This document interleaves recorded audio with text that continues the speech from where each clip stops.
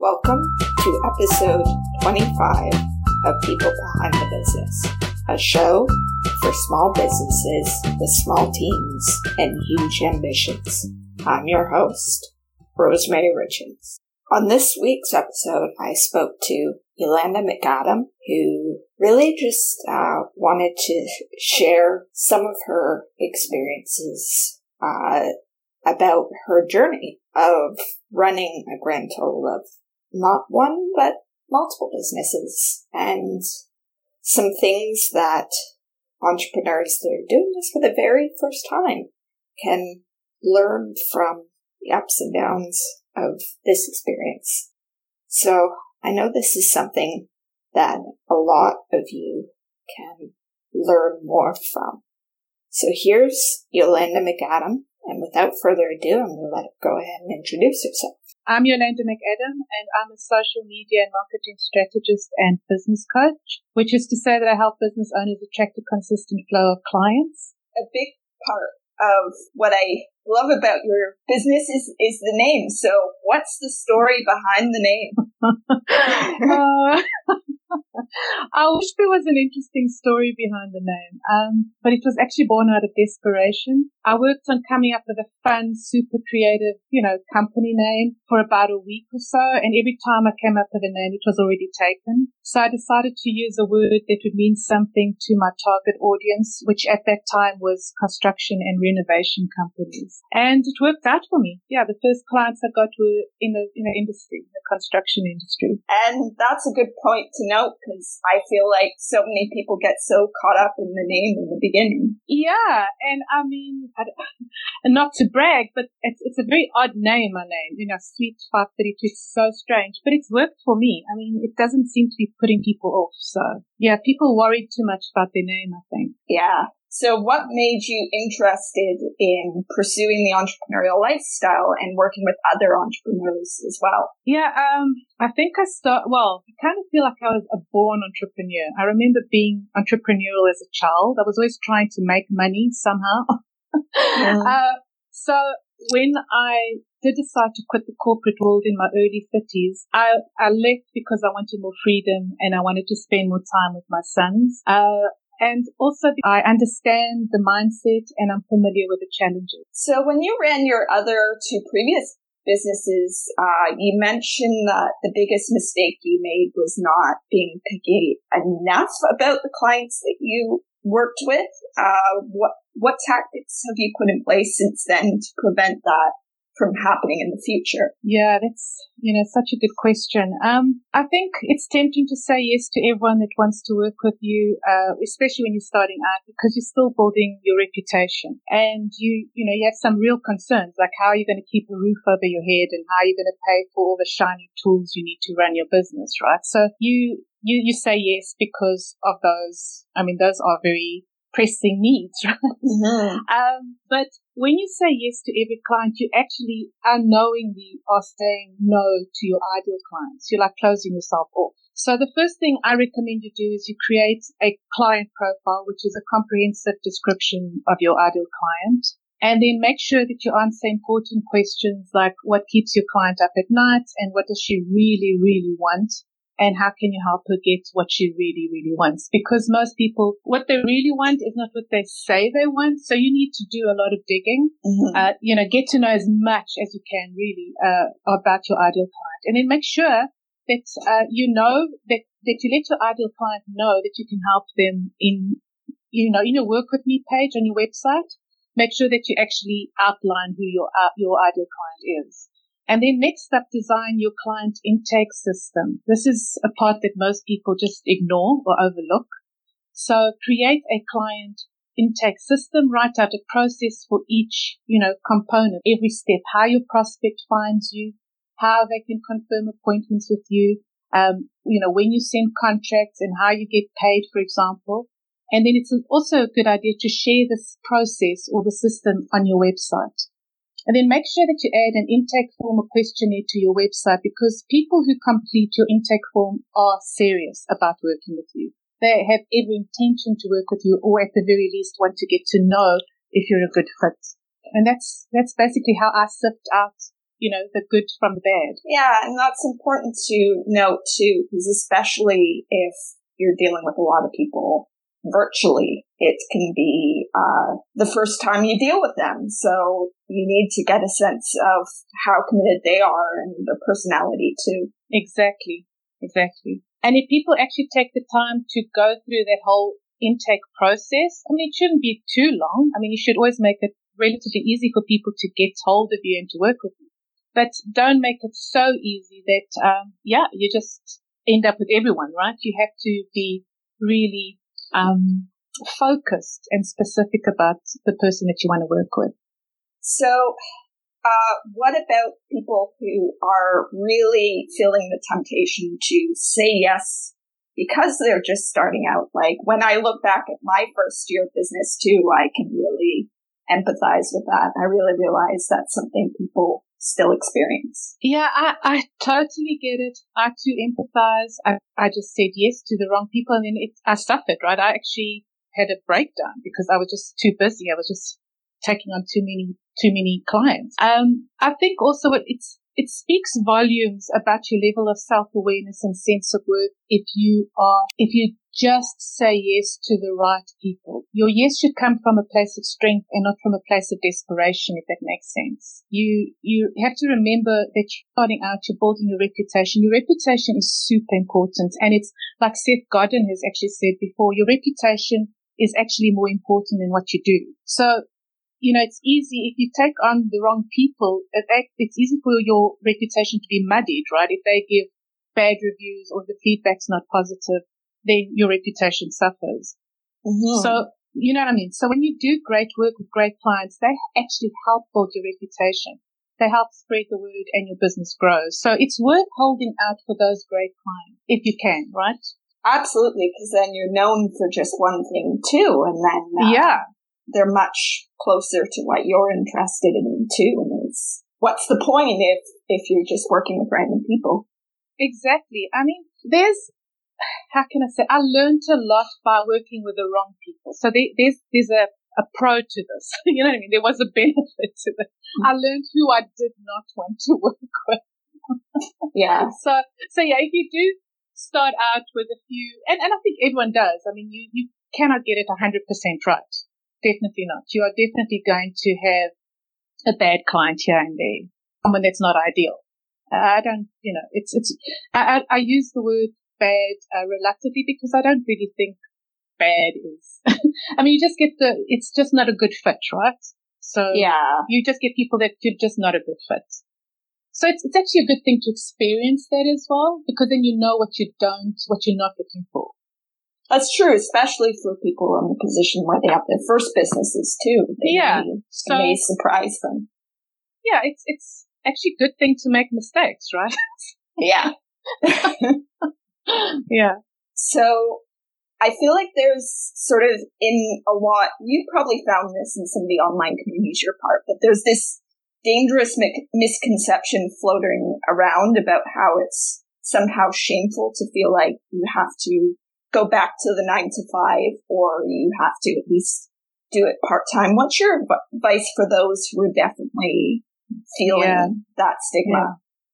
Yeah. I'm actually so glad you mentioned this, or you brought this up, because I have noticed that recently. I've noticed a lot of commentary about people going back to the 9 to 5 jobs and kind of taking a break from their online businesses. And just, to give you a little bit of my backstory, I chose to go back to work after being an entrepreneur for like almost 2 decades in South Africa. I chose to go back to work when we immigrated here to Canada, right? Mm-hmm.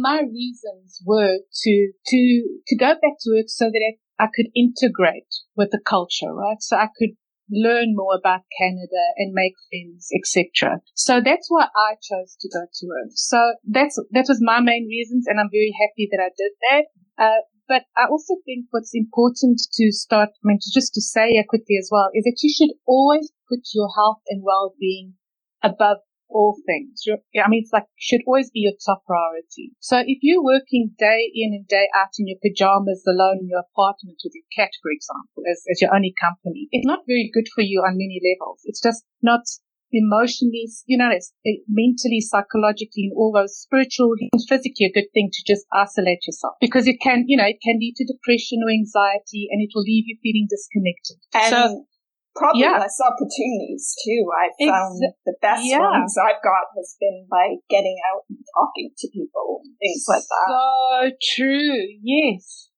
Rosemary. So I do encourage people. I mean, if you feel like you need a break, if you need to just get back into the workforce, it's such a good way to just, feel connected again, feel powerful, feel appreciated, because you don't get a lot of feedback when you're trying to build your own business. You don't really feel valued or appreciated. So a job connects you with others, and it allows you to show off, to show others what you're capable of doing. Yeah. And I think that's important. We just don't get a lot of feedback when we're alone, when we're isolated, and you also get to keep your finger on the pulse, so to speak. You get to see how things are done by bigger organizations in your field, or you stay current, you stay relevant. I said something very similar to, I knew someone who's still at their 9 to 5, but they wanted to freelance eventually, and what they were doing was actually very close to what they wanted to go into. And that's exactly why there was so many valuable connections just by staying there just for a little bit longer. I mean, I consult a lot, right? I go into companies and I do marketing consultant. And that's also how I just keep growing my business, right? Because it keeps me connected and people keep spreading the word about me. So, it's very beneficial to get out there. Mm-hmm. So when you first started Suite 532, what did you do differently than your previous businesses? Yeah, well, I would say that the main difference was that I eased into Suite 532. I didn't rush out to find clients, for example. I gave myself time to shape this business, and I'm actually still in this process of fleshing it out and growing and developing, if that makes sense. I think a lot of people, when they start out, they think everything should be in order straight away. You know what I mean? They should have clients, they should have systems and processes, they should have maybe an assistant already, and it's not true. You can ease into your business. You can grow it slowly. Get comfortable in your new role, especially if you've never done something like this before. Yeah, absolutely. So, no matter what small business owners choose to specialize in, I feel like at least some failure is inevitable. What do you think is the most common and problematic response to the failure elements at the beginning for entrepreneurs? Yeah, I think many entrepreneurs, once they fail once, right? And then they just give up. They walk away. And they fail to realize, though, that failure is part of the journey, that you're going to fail many, many times, and that's okay. In fact, it's more than okay, because you don't grow if you don't fail. Absolutely. I feel like a big part of that too is just overcoming that fear of failure. How have you learned to work around that either in your current business or in your previous businesses? Interesting enough, it's not, in my work with my clients, it's not fear of failure that holds them back, but fear of success. Because success comes with its own set of challenges. It demands more of you. For example, when you fail, no one's really paying attention, really. You fail, people aren't really paying attention. But when you start succeeding, more eyes are on you, right? You got people's attention now. People are aware of you. So there's a whole set of new challenges. It demands more of you. So, what are the most valuable things that small business owners can learn from failure, and why do you think that is the case? The most valuable lessons for me, and I believe this, is from failure are perseverance and determination. And I think of people like Elon Musk, who, I don't know if you know his history, but Elon Musk's resume is littered with failures, as was Steve Jobs. Mm-hmm. But both persevered, right? Yeah. Both went on to, so, What do you feel is the most common mindset issue that holds your clients back from putting themselves out there as much as they could? Definitely fear of judgment. I think this is a big one for most of us. But also possibly a lack of self-compassion. Because when you realize that we're all human and we're all imperfect, it's easier if you remind yourself that you're doing the best that you can and that people are going to judge you regardless. They're going to judge you whether you like it or not. It's just part of human nature. We judge. So yeah, I would say it's a fear of judgment and a lack of self-compassion. So I feel like so much of what holds people back from marketing themselves as much as they could is a belief that marketing is about being salesy. Is that something that ever comes up in your conversations with clients? Yeah. And I think it's because people confuse marketing with sales.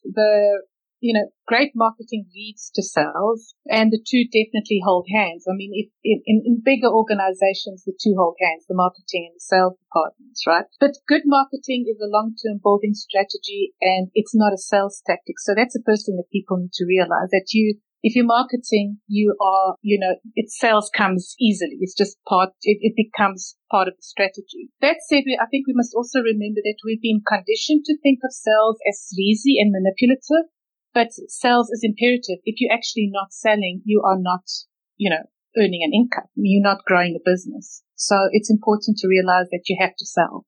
Yeah, it's about making connections. Yeah, and I think it's Kendrick Shope who said that selling is helping, and I love that. Selling is helping. If you can shift that your mindset to thinking that selling is helping, you're actually helping people, you're actually adding value, then it gets easier. Mm-hmm. I feel like stuck out is by taking the time to engage with people in a very personal way online. Could you talk about your process a little bit, that specifically? Thank you for saying that. I don't think there's a process to this. I like to believe that my followers know that I care deeply about them, and I don't think it's possible to fake love or real affection, and you certainly can't fake empathy. Mm-hmm. And I also you can't fake it, right? So I also let them know pretty often how grateful I am for their attention and support online. I wouldn't say there's a process to this. I think I just engage in a very natural. It's just who I am. I really genuinely care about my followers. And I feel like people can pick up on that too, and that's really important. Yeah, thank you. So I feel like the excuse that a lot of people have when it comes to personalized social media is they don't have time. What's your recommendation for those who might have that hesitation? Yeah, look, social media is a lot of work. Most people don't realize, how hard it is to build engagement, but you can save time if you automate most of your content. And my recommendation is that you specifically automate evergreen content, which is the content that is always relevant to your industry. That saves you time. So what do you wish more people knew about what working with social media strategists and business coaches really like? Firstly, social media is not a quick fix. So don't hire me to sort out things in 3 weeks or something. Social media is, you have to be in it for the long game, right? And the same goes with coaching. A coach like myself who's experienced both the highs and the lows of running a business is a wonderful support and a catalyst for change. But you have to be in it, as a committed relationship. It's like being in a committed relationship, right? You can't listen to every other guru out there and run around after every shiny object. So I help my clients build from the foundation up. This means I help them get to know themselves better and create strategies that align with their core values. So to sum things up, if listeners get nothing else out of the episode, what's the most important thing for listeners to remember about persevering as a small business owner? Remember why. Remember your why. Like on dark and stormy days, and there's going to be plenty of those, remind yourself of your why. Why did you start your business? And then hire an experienced coach or find a mentor, get someone to be your guide, because the journey is far easier if you have a guide. And So where can listeners find you online? On my website, Suite 532, so SUITE 532. And I'm very active on Instagram, so also at Suite 532 and Facebook and Twitter. All right, so thanks so much for being on the show. And thank you for having me, Rosemary.